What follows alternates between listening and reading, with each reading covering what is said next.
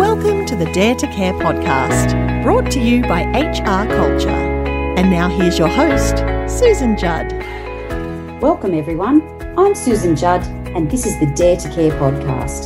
This is my final episode in season 3 on thought leadership and my final episode for what has been a really incredible year in all sorts of ways for 2020. We started our year right here in Port Macquarie with bushfires. And then those bushfires rampaged throughout New South Wales and Victoria last summer. And then we were struck with COVID-19 coronavirus. And we've been impacted by this for the rest of the year, both nationally and internationally. And our school students worked at home for much of the year, especially in Victoria, which has only a few weeks ago come out of full lockdown. And we truly are one of the lucky countries across the globe with our international borders closed. And this has helped us minimise the numbers of people who have lost their lives and been impacted from COVID-19. If you and your loved ones have lost a family or friend to this awful illness, my thoughts are with you. So with this preamble, I'm excited to be able to bring you our episode today, where I'm talking to a dear friend and colleague of mine whom I met 12 years ago and we instantly hit it off, David Smith. Like many friends and colleagues, Dave and I only actually see one another in person once or twice a year, and this year it's really been via Zoom only. Let me introduce you to David. He is the director and founder of EQHQ, which he established to inspire leaders to develop their emotional intelligence capabilities. In 2017, David published his first book, The Emotionally Intelligent Leader, The Missing Ingredient for Leadership Success, which has sold over 1,000 copies worldwide. In the amazing work David does every day to help leaders at all levels to develop their emotional intelligence, understanding and behaviours, he's helped over 1,000 leaders to improve their leadership effectiveness, utilising the skills of emotional intelligence through one-on-one executive coaching and workshops. I have been trying to coax David into being a guest on the Dare to Care podcast for 12 months, and he has finally agreed. I am so excited to be catching up with him again and to be able to share with you the answers David has to our 5 questions on our Generation Zs and our workplaces. So hi, Dave, and welcome to the show. Hi, Juddy. Great to be here on a Friday. Looking forward to having our chat today. Excellent. I think it'd be really great if you could tell our listeners a little bit of background about yourself, your passions, and the inspiration for your book, The Emotionally Intelligent Leader. Yeah, absolutely. So I can go right back to my university days. So I actually started off as a salesperson, Daddy. I was actually recruited to sell aerial photographs door to door. And I actually got up into a management position with that, and I became quite good at motivating people to sell aerial photographs. So then that kind of naturally progressed my career into that sales environment where I was responsible for leading teams of salespeople. Although I loved the sales environment, I didn't like the pressure in it. It was always about targets, task orientation, getting the results. I did well because I had that need to help the people that I was serving in terms of I sold advertising, so I wanted them to grow their business. So I had that kind of altruistic view of helping others. And that's when I kind of got that light bulb moment that although I love the sales environment, the targets and the pressures of having to hit those every single day wasn't for me, but I loved helping others.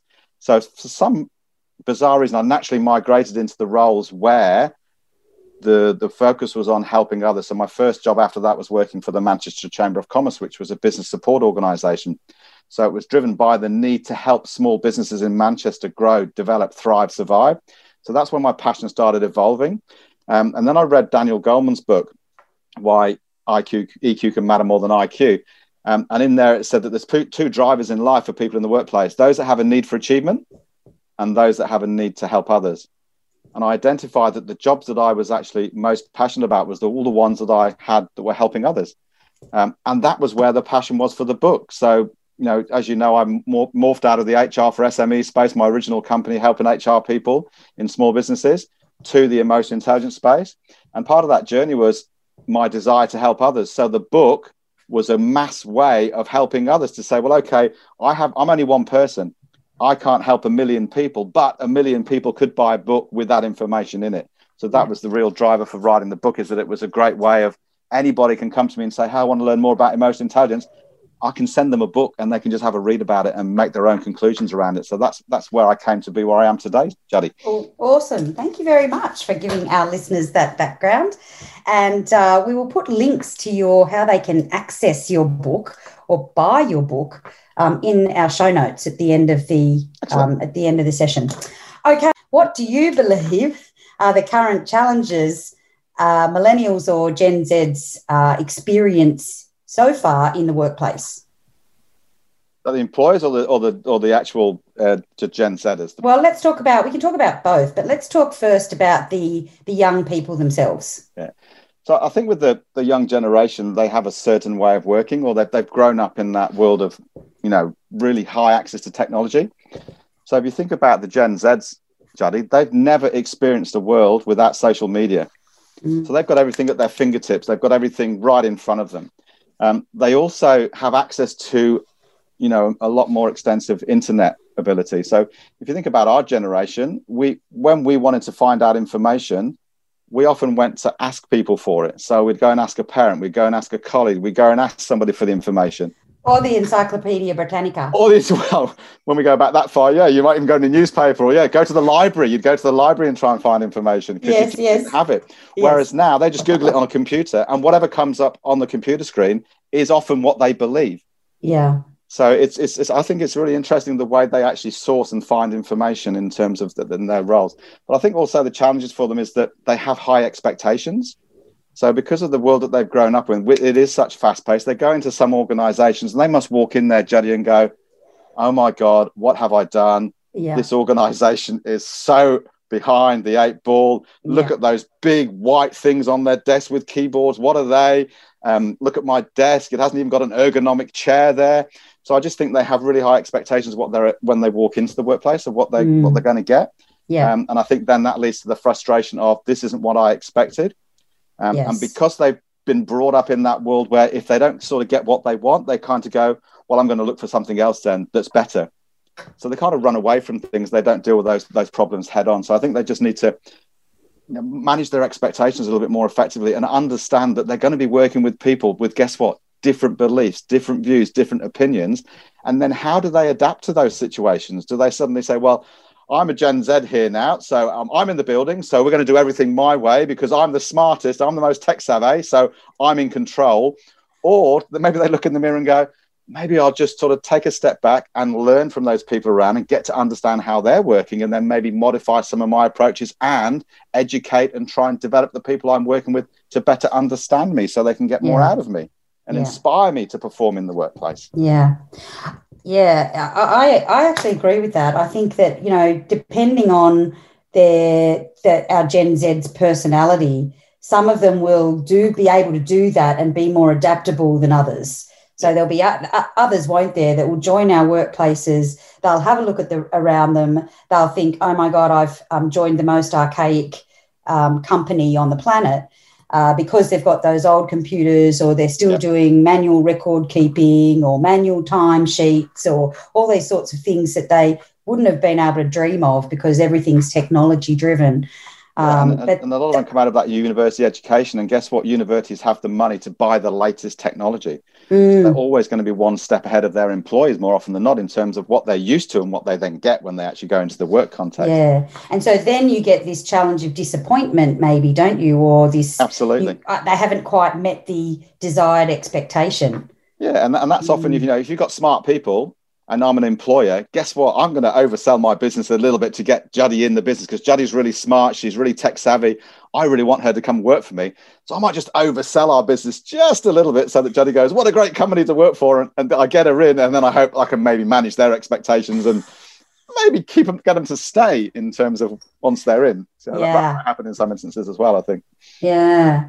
Okay. So our challenges for Gen Zs, these high expectations and being able to manage them when they hit the ground, in the workplace, is that it could be a little bit different to what they have been exposed to before through their education, and even in their homes. Their homes, their upbringing, their exposure to the world. You've also got to remember that most of the Gen Zs coming into the workforce have been brought up by Generation Xers.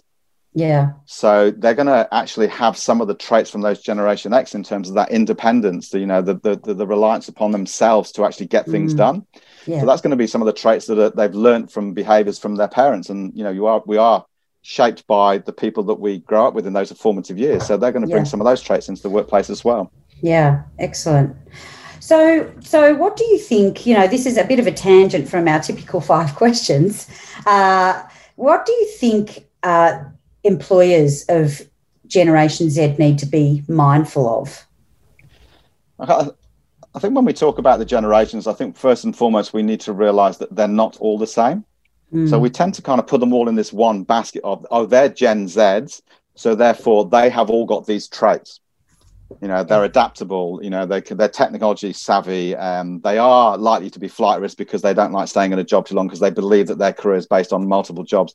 But both you and I know, Juddy, that people have different personality styles. You mentioned that a couple of minutes ago, is that some of those people are going to be skeptical based on their personality style.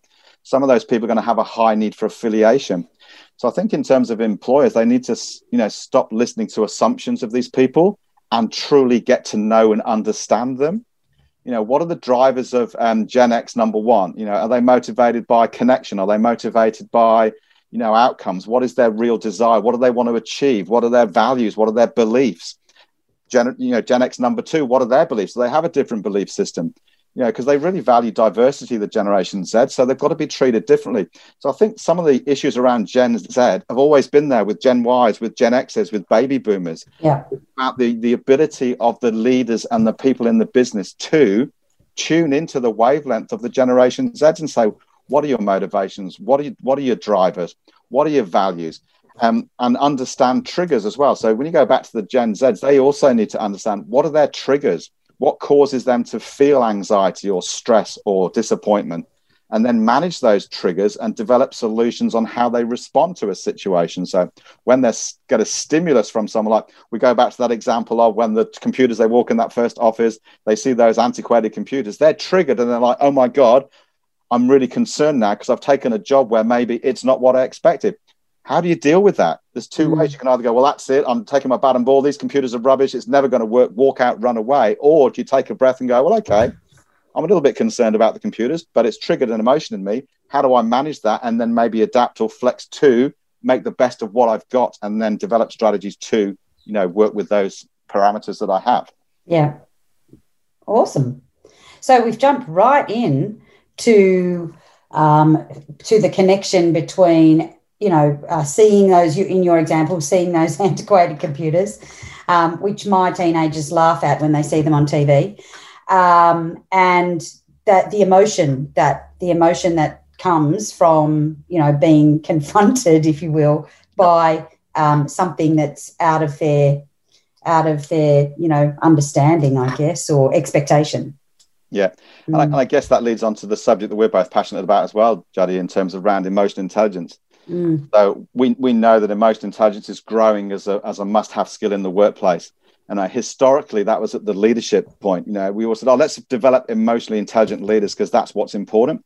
Research now showing is that the more people that you expose to the concept of emotional intelligence at any age group, it's going to have significant benefit on them as a person, their well-being, their ability to work with people, connect, collaborate, communicate.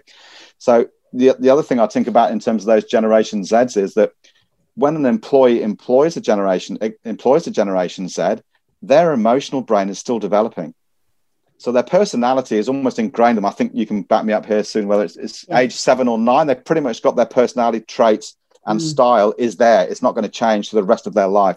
Yeah. Whereas their emotional brain is not going to fully develop to the age of 29. Yeah. So Gen Zs are coming into the workplace age 21, 22, 23 out of university.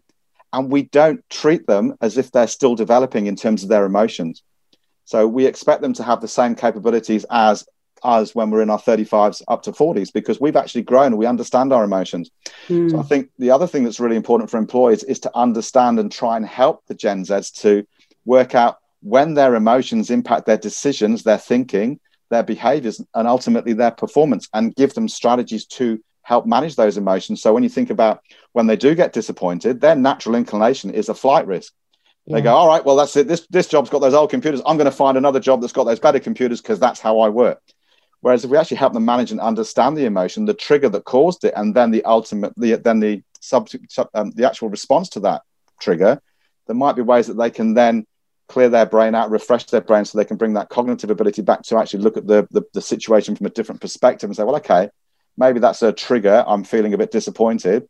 My natural reaction is to run away. But if I take a step back, breathe, maybe I can do something different to maybe accommodate the actual work environment that I've been exposed to. Yeah. And I think really important for our listeners is, yes, we're using this example of this, sometimes amusing example of old computers, but we can also insert there some more powerful and even more relevant examples, like the first time a young person gets some feedback that isn't positive, that is asking for improvement, and that's not always given in the most emotionally intelligent way either by the person giving it. Absolutely. So, and that's a really, that's a conversation that I've personally had with multiple leaders talking about Gen Zs and how to give them feedback, but also to Gen Zs, talking to Gen Zs about how to understand that this is, that typically you're going to get feedback and it's not always going to be fabulous, so we have to look at that with a continuous improvement mindset. And how can I use that to do, to be better, to do better? And how can I manage the emotions that I feel when I get that feedback? Yeah, absolutely. And even the working relationship with your manager. And if you think the manager that they might be working with, they're likely to be a different generation. There could be a Gen X, there could be a baby boomer. They're going to have different views, different opinions. And they're not always going to agree with the opinions of a Gen Z, and vice versa. Sometimes the Gen Z are going to look at a Gen X manager and go, really? That's your belief? My God, that's so out of date. Whereas because we grew up in that world, we're like, no, we actually believe that loyalty to an organization is really important. They're going, really? Loyalty? Oh my God, if I'm here for a year, you're going to get the best out of me. And I'm off somewhere else, because they have a different kind of psyche or mentality. So it's a two-way street. We assume that Gen Zs have to do something for the workforce, but I think it's both ways. We have to adapt, and as leaders, look at the Gen Zs and go, again, what do they want? How do I get this person engaged in the business? What are the things that I can do to unleash their passion and their potential? We've got to stop using our own abilities to bring the best out in others to get the traction that we want from this particular group of people in an organization.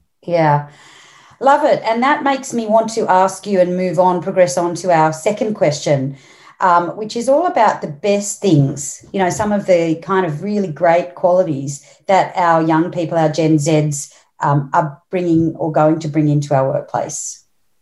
Yeah, absolutely. And I think, again, going back to the world that they grew up in, I think they're very adaptable. You think of the one, going back to when we grew up in the world, Juddy, you think about the rate of change. I'm using the computer example because it's the best that I've got, but your example is a bit better. But the computer examples think that when we got a computer, that computer had a version, say, version 1989. The next version came out in like 2009. So it's like, oh, great, a new computer, 20 years. That's really exciting. That was a really quick turnaround. You think about the pace of change today. I go out and buy my Samsung 12, and I think, great, I've got the latest Samsung 12. 24 hours later, they've released the Samsung 13. The speed of change is just unbelievable. So they're used to working in technological, fast-paced environments. Yeah. So I think that's really good in terms of, but once again, it's down to the employer to realize that potential and use them to innovate, to develop, challenge the status quo and say, hey, we're doing it this way. Is there a better way we can do that? And I think that's where they're good, because they will get bored very quickly with certain ways of doing things. I myself, which is probably why you're going to struggle with the structure on your questions here, don't have a structure, Daddy. It's the way I am. I like to change things and do things a bit differently. And I'm sure the Gen Zs have similar sort of beliefs that they want to challenge. Are we using this way of doing things? Can I do it better? Can I find a quicker way? Absolutely. Sometimes that'll work. But once again, it's understanding that maybe you're entitled to your opinion, but sometimes your opinion might not be valid in that situation. So don't lose faith in that. Actually, just keep challenging and keep putting forward those ideas. I think they're also very good at being, diversity is such a big word in the workplace now. And I think that once again, through the exposure to technology, to the internet, to, that social media and the media machine in whole, they're a lot more aware of diversity in the workplace. So they understand dynamics in those areas more effectively. So I think, future generation of managers, they're going to be more inclusive. They're going to be more understanding of people's differences. Again, different people require different things in the workplace. They have different needs and desires. So I think they're going to be good at doing, looking at the difference and diverse needs of people within the business. So once again, as an organization, you should celebrate that as someone that understands diversity and how it might motivate or drive people. Again, looking at those triggers that cause threat and reward states. What do they do well that cause people to get excited, and what do they do poorly that maybe annoy people? Can I just jump in and say, I'm actually really excited by that particular trait. I mean, yes, we know they're adaptable, but I love the idea that, and it generates kind of excitement to think that the way forward with this younger generation that are entering our workplace is, their understanding and desire to have diverse workplaces and consult across different cohorts. That's exciting. It is, and as leaders, we should be setting up the future of the organisation for them. So yes, they are the future, aren't they? Absolutely. We sit in our little chairs of leadership and say, great, I'm really enjoying my job because of this. We sometimes fail to say, but I've only got 5 years left in my tenure. So what can I do to ensure the longevity of the organisation, the sustainability of the organisation, by setting it up to work and function for the next generation of workers in terms of how they're going to feel passionate and involved and engaged in the work, so that they carry the business forward and forever and a day. Yeah. So adapting again, Jaddy. Any other characteristics? Oh, there's loads. I've got a whole list of them. Jaddy, once I start talking, this could be the 4-hour podcast you've been looking for. Look, I think the other thing, the final thing, I think they're very pragmatic, and I think they can be seen as being disruptive. But once again, it's how you view that disruption. I don't think they do it from a disruptive place of trying to, screw up an organization. I think they do it because they feel that they think they can do things better. And once again, I think as employers, you need to harness that and jump on the back of that and let them disrupt and listen to the ideas, because sometimes when people have got ideas that are maybe outside of your comfort zone, sometimes they're great ideas that if we don't give them that creativity and the framework to express some of their opinions and how they feel about situations or workplace practices, organizations are going to stagnate, and you will lose these people. They won't want to work there because they'll find other organizations that will listen to them, will take on board their ideas, will drive the business through the eyes of the next generation rather than stagnating through the eyes of who we are now. Yeah.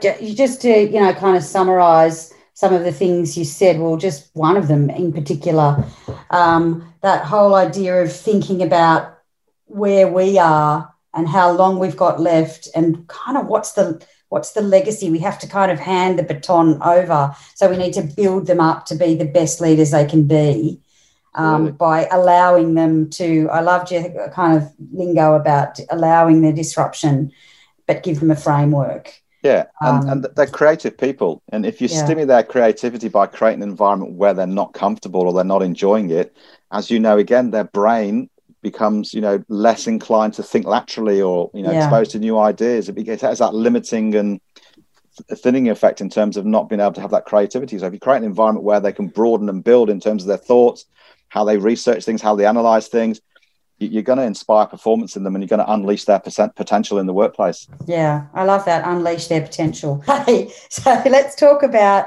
your understanding of employer expectations in our workplace. What do you think? What do you believe in your experience in working with lots of different employer organisations? What do you believe they expect, and do you think they're reasonable?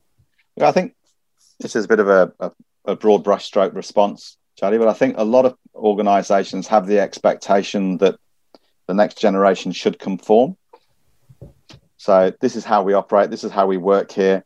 We know you've got a lot of creativity. However, we'd like you to do it our way. And I think sometimes there is some merit in doing that. Once again, it's then how do you make that person feel that's coming into the organisation? You bring somebody in on the basis of that they're creative, they've got lots of great ideas, they're technically savvy. You see them as being somebody to drive the business. And that's what's sort of talked about at interview level. Then you bring them in and someone's like, I know you're really tech savvy, Susan. I know you're creative. I know you really want to drive the organisation. However, we'd just like you to do this way, and automatically you just knock the winds out of their sails straight away, because they've had that sense of expectation where they can make a difference, and they're driven by making differences. They're globally more aware of what's going on around the world than ever I was. And if I didn't even know what was going on in my back garden, they know what's going on around the world. So they've got these big ideals of how they can change the world. And then we kind of push them into a small box and say, that's great about that big world picture stuff, but just focus on that administration task that you're doing. And that's all we want you to do. It's like, but how does the administration task help the world? Well, don't worry about that. Just do your admin task. So we lose that, the inspired directional conversation that we could have with them, and we just kind of compartmentalize them. So I think the expectations of employers is that they think that the Gen Z should adapt to their way of working, rather than, again, that two-way street of saying, well, okay, what can I do to understand this person better? What are their motivators? What are their drivers? And I'll keep saying that till the cows come home. What are their individual drivers? They're not all the same. They're all different. So again, I think the expectations, again, of employers, because of all the research and the paraphernalia that's produced on Gen Zs, they all assume they're all going to be the same, Jodie. So every Gen Z in the world is exactly the same. They're all financially driven. They're all lacking resilience and all these things. They're not. They've all got different personality styles. They're all going to be different. However, they're going to have some of those particular traits that you can either harness or you can either diminish. And I think that's the choice of those organizations in terms of how they manage those people. And I think they have unrealistic expectations of the people in their organization. And the final point, again, is around that emotional capability of the people that they're employing. They're still young. They're still developing. So they have to have a sense of responsibility. It's my responsibility to develop that person, help them grow, help them understand how their emotions impact decisions, behavior, performance, help them understand the wider world, help them understand their contribution to the organization, what their purpose is, so that they feel like they're meeting all their needs and their desires and they're happy in what they do. So I agree. And what you've made me consider while you're talking is, yes, understand as an employer the emotional capability of the young people coming into their workplaces is still developing. So our job is to really help them manage that. However, there's a step, I want to take a step back and say, so it's really important from an employer perspective to understand those things about themselves, so that they can then guide and mentor and coach and lead those younger people coming into the workplace.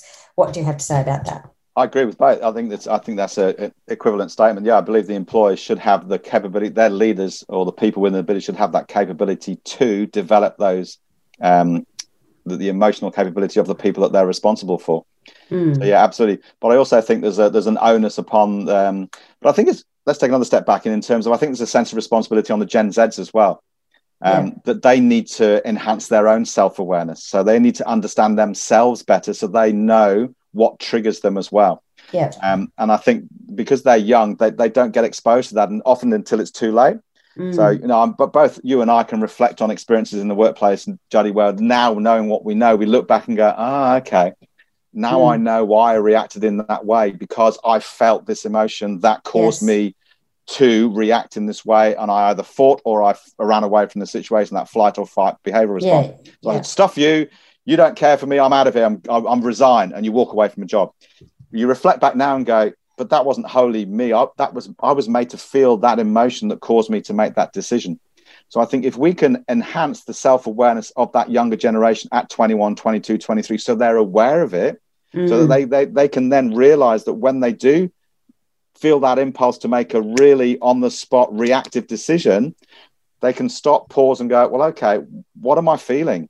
Why am I putting into a corner to make that decision? And maybe hopefully they can sort of reflect and make a more intentional response to that situation, so the decision becomes more effective and doesn't, do what we did, and we reflect and go, yeah, I probably shouldn't have done that. Yeah, absolutely. And you know, when you were talking, I was thinking, if only I knew then what I knew now. I had that exact response in a workplace. I was 21 years old. I had a manager who was really felt bullying, and I just stood up one day without, kind of putting too much. I went to work that day to work. And in the end I went, I'm out of here. And, I'm sorry, I'm I'm flighting. Yeah. I'm out of here, and I walked out without anywhere to go, without anything, no plan, just I'm not coming back. And that goes back to your salient point is, shouldn't we be developing managers who have that ability to understand how they are impacting others? So yes, that awareness of others is understanding, as a leader, how am I making the Gen Zs feel? Yeah. Do I understand them? Do I understand they have different perspectives? Am I cognitive that I have differing beliefs because of my generational differences? And am I accommodating their beliefs, or am I diminishing their beliefs? Yeah. Do I adjust my style to a Gen Z? Do I talk to them? How do they want to be communicated? I think that amazingly, the research out there for Gen Z is they want to be communicated face to face. They want to look you in the eye and have a conversation. Yeah. We assume that, they want to do it by text or by computers. They don't. Yes. They want to interact. They want to communicate. They want to collaborate. They want to connect with humans. So I think it's in terms of that, although they are a disconnected group of people and independent, they need relationships to make them feel good about what they do. And connected. Absolutely. And I think we misinterpret that. We assume, oh my God, here comes a Gen Z. Let's put him in a little cubicle over there and give him some tech stuff to do. He'll be fine. And he's thinking, does anyone want to talk to me? Because I'm quite happy to talk to people. I've got some great ideas I want to share. No, you just work on your technical stuff over there. You don't need to speak to people. They're like, but I want to speak to people. It's really important to me. Yeah. And I think we miss some of those cues in terms of the Gen Zs that we work with. Yeah, absolutely. Okay. So I think we kind of touched on it a couple of questions ago, but what are the critical skills that you believe young people need as they enter our modern workplaces? I think that's a really open question. I think one of the key things for me is having a desire to learn, and that sort of mindset of lifelong learning, and not only a desire to learn from self, but a desire to learn from others. And I think when we talked about earlier about if you ask the question of someone, can you go and answer this question? They're going to go straight to the internet. And I said, in our day, we used to go and talk to people. So I think they also have to sort of change their mind and say, well, what can I learn from the Generation X's? What can I learn from the Generation Ys that are going to make me better placed for my future career? And I think sometimes, again, we compartmentalize people, and the Gen X act in this way, the Gen Ys act in this way, and the Gen X's act in this way. But there are some similarities in some of the way they perform tasks that we can learn from each other and share. And that we've used that word so many times today, collaborate. What can I pick up from other generations? And it's hard. I have conversations with my daughter regularly. She's 14, Juddy, and she'll say, but that's my opinion. And I'll say, that's great, but where are you forming the basis of that opinion? Well, it doesn't matter. It's my opinion. And I'm like, that's great, Hazel, but I know it's your opinion, but have you done any research? Have you got any facts to substantiate that opinion? Or no, it's just my opinion. I'm entitled to my opinion. And I'm saying, but what if your opinion's wrong? What if it's based on no facts? It's like saying all women are more likely to have car accidents. That's your opinion, but it's wrong. It doesn't make sense. But it's how they resource that information. If a Gen Z comes to me and says, I've got an opinion on this, I've done some research, I've got this, and this to back up, you go, wow, that's brilliant. But if they just come along and say, that's my opinion, it's like, yeah, but where from? I don't care. It's just my opinion. It's like, well, give me something more. So I think, they need to have that desire to learn and not just be isolated in their own world in terms of how they see the world. Yeah. Be a little bit more open. Yeah. Expand their experiences, expand their horizons, learn from different channels. I love learning from different, channels. I'll go read books, Jodie. I'll talk to people. I'll research. I'll do lots of different things to get as much information from different sources. Yeah. Then I can make an informed decision of an opinion. And I'm quite opinionated, as you know. So once I've got all that data, I will share my opinion quite readily because I've done all my work and my research. So therefore, I think I'm right, if you know what I mean. Anything else? Yeah, absolutely. Else? Okay. Yeah. So I think also we talked about those triggers. So I think there's that conversation around resilience. So I think, they have been brought up in the world where they're used to getting what they want to get. And that's great when you're growing up as a child because the parents will often conform. It's usually okay in education because they will adapt. But when it comes to the workplace, you don't always get what you want. So it's building that resilience to when you get those triggers of things aren't going the way that you want to, how do you respond? How do you keep your brain engaged so that you don't go into those flight or fight experiences that we've sort of shared in terms of the triggers? So as we know, when we experience an event around us, the emotional brain tags an event as a threat or reward state, Jodie. So when we're in a threat state, we tend to be less capable of thinking, analyzing, understanding, recalling information, creating inhibitions. Our brain is hijacked by our emotions. So we make those decisions to run away or, stand up and fight our corner. So if we can develop the resilience to keep that brain online for longer, it's an exhaustible resource. It runs out of energy. How do we keep that brain, fueled? It's like a car. If you don't fill your car up with petrol, Juddy, halfway down the road, you're going to run out and you're going to stop, break down. It's the same with the emotional brain as well. So it's about how do we fuel that? So I think they've got to try and learn strategies to build that resilience in terms of proactive strategies. So exercising, eating healthily, getting enough hours sleep. A lot of the Gen Zs operate on 4 to 5 hours and say, that's all I need. You need more because your brain needs to go into deep sleep to refresh overnight. Otherwise, you start the next day half fueled. And when you get that trigger of disappointment, you react to go, that's it. I'm done. I'm out of here. Yes. Because your brain's tired because it hasn't got the capacity to think through. So I think they need those strategies around, thinking strategies. Have they got barriers to technology? Do they get that downtime so they can sleep more effectively? Are they exercising, eating well, which creates dopamine in their brain so their brain is more connected and on all the time? Have they got relational strategies? Can they talk to people? Can they share how they feel? Can they communicate, collaborate with others that, once again, that helps stimulate those dopamine chemicals in the brain that helps you operate more efficiently and more effectively? So all these different environmental strategies. I love it. Going for walks, getting outside, or they just stuck behind a computer every day. They go home from work and then they get back on the Xbox. So all they see is screens and darkness. So they need to get out and into the environment. So build that resilience so they're better able to manage the stresses that are placed upon them in a workplace, Juddy. Yeah. Okay. So that's great because we've, yes, the link to this, the understanding and link to the triggers, but then also the proactive strategies that they can, and we know that people with higher levels of emotional intelligence are more self-disciplined around doing some, really regularly investing time in doing a broad range of these strategies. Yep, it's exercising the mental muscle as well as the physical muscle. It's like keeping that brain, emotional muscle challenged and stimulated by, thinking about things differently and not getting stuck in ruts. Yeah. So really important strategies and it's and I guess it's also a question out to the education system too, isn't it? To start to work with high school students in these kinds of building these kinds of skills. How resilient are they?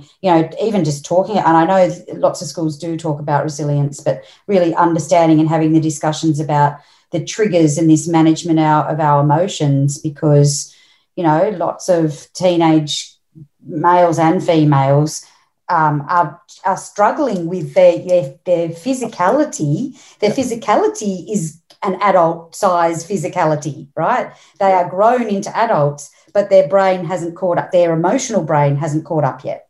Yeah, absolutely. So it's really helping them. So our educators can be, as well as our parents and our employers of young people, it's a kind of a team effort, isn't it, really, to be able to start to work with these our young people to build those sorts of disciplines. Yeah, and I think schools are tiptoeing in that space, but they tend to be introducing the concept as, just it's emotional intelligence. It is what it is, but they don't give them the understanding as to why. Yeah, why so this is what it is. This is why it's happening. And I think the why is a really big piece in the schools that is missing significantly. And often we tell them what it is and we give them the solution on what it is. And I'll give you an example. So when somebody is a bit stressed at school, we'll say, okay, what is it? You might be feeling the emotion. It's mental illness, as an example. That's what it is. But often they don't go back and say, but what was the cause? Why is that happening? Why do you feel that? Yeah. So what is the trigger for that? Why are you feeling anxious? Why are you feeling that? And sometimes we just give them we give them the answer before we give them the conversation to get to the answer, if that kind of makes sense. It makes sense in my head. I don't know whether that makes sense to anybody else. Yeah, no, it does. A little bit of work that I've been doing it with some schools in my area is exactly that, in that year 10, 11 cohort, to try and help them understand when they feel fight or that sense of fight or flight, what is the feeling, like even just labeling, like trying to identify the emotion and why they felt that, what happened. Absolutely. We keep using that word trigger. What was the trigger? What triggered that emotion in me? Yeah. What was the event that happened that made you feel that way? There was an interaction probably. Yep. And I think about some of the examples that our students have kind of talked about is that, the trigger was somebody, I felt disrespected, somebody spoke to me in a way that I felt really disrespected. And that triggered me to lose my temper. Yeah. It could be something as innocuous as you put your hand up in class to answer the question and the teacher ignores you.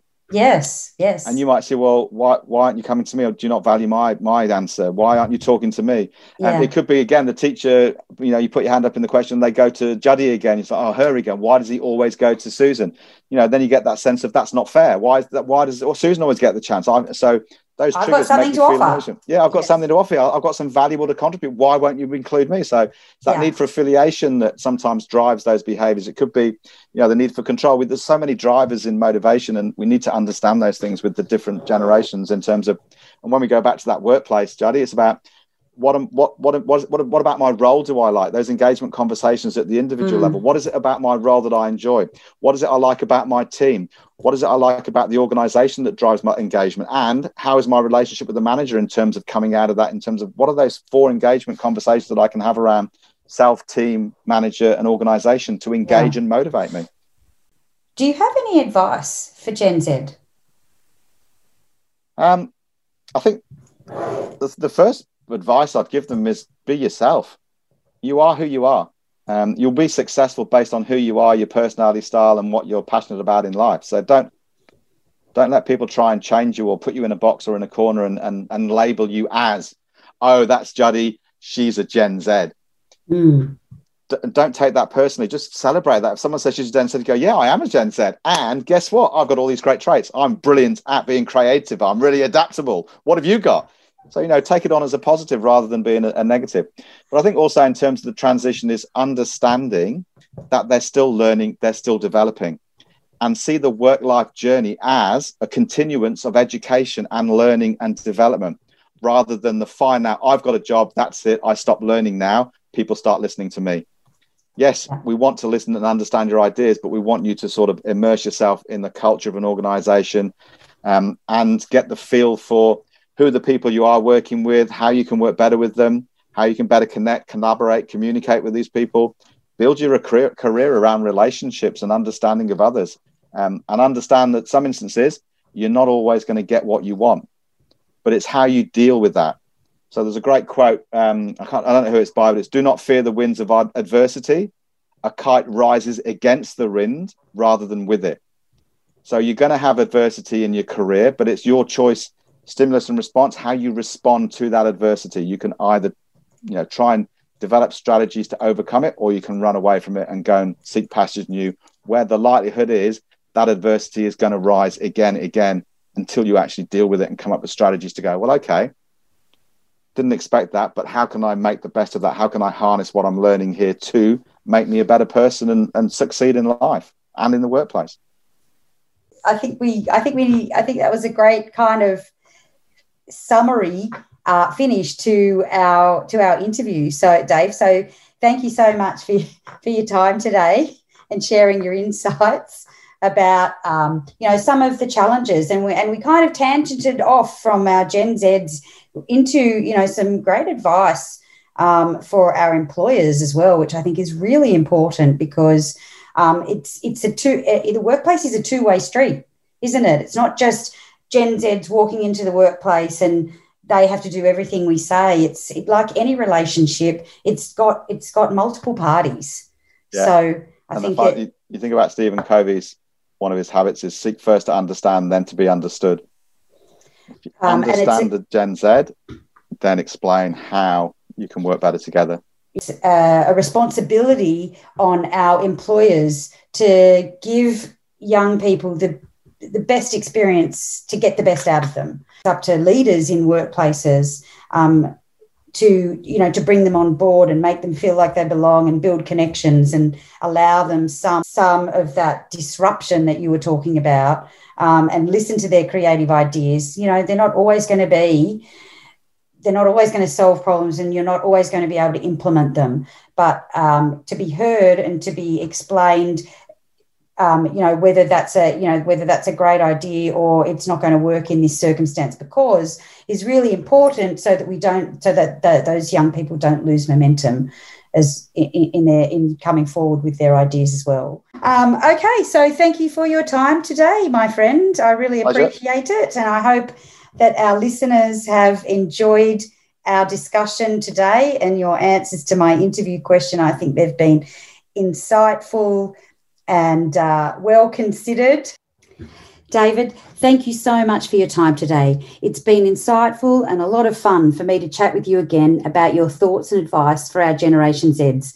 And I know that we're really both interested in how we prepare our Generation Zs for the workplace and build their emotional intelligence, whilst we work ourselves to help current and emerging leaders, whether those leaders are Gen Zs already in the workplace or leaders from other generations, helping them to be better leaders and to help them understand and inspire their teams to achieve their purpose. If you would like to purchase one of David's books, I will put the details of how to contact him in the episode show notes. To all of my podcast listeners, I want to thank you for subscribing and listening to our first 3 seasons. I will be taking a break over the festive season to plan out our strategy for 2021. I will be back in the new year with new guests and a change in our questions.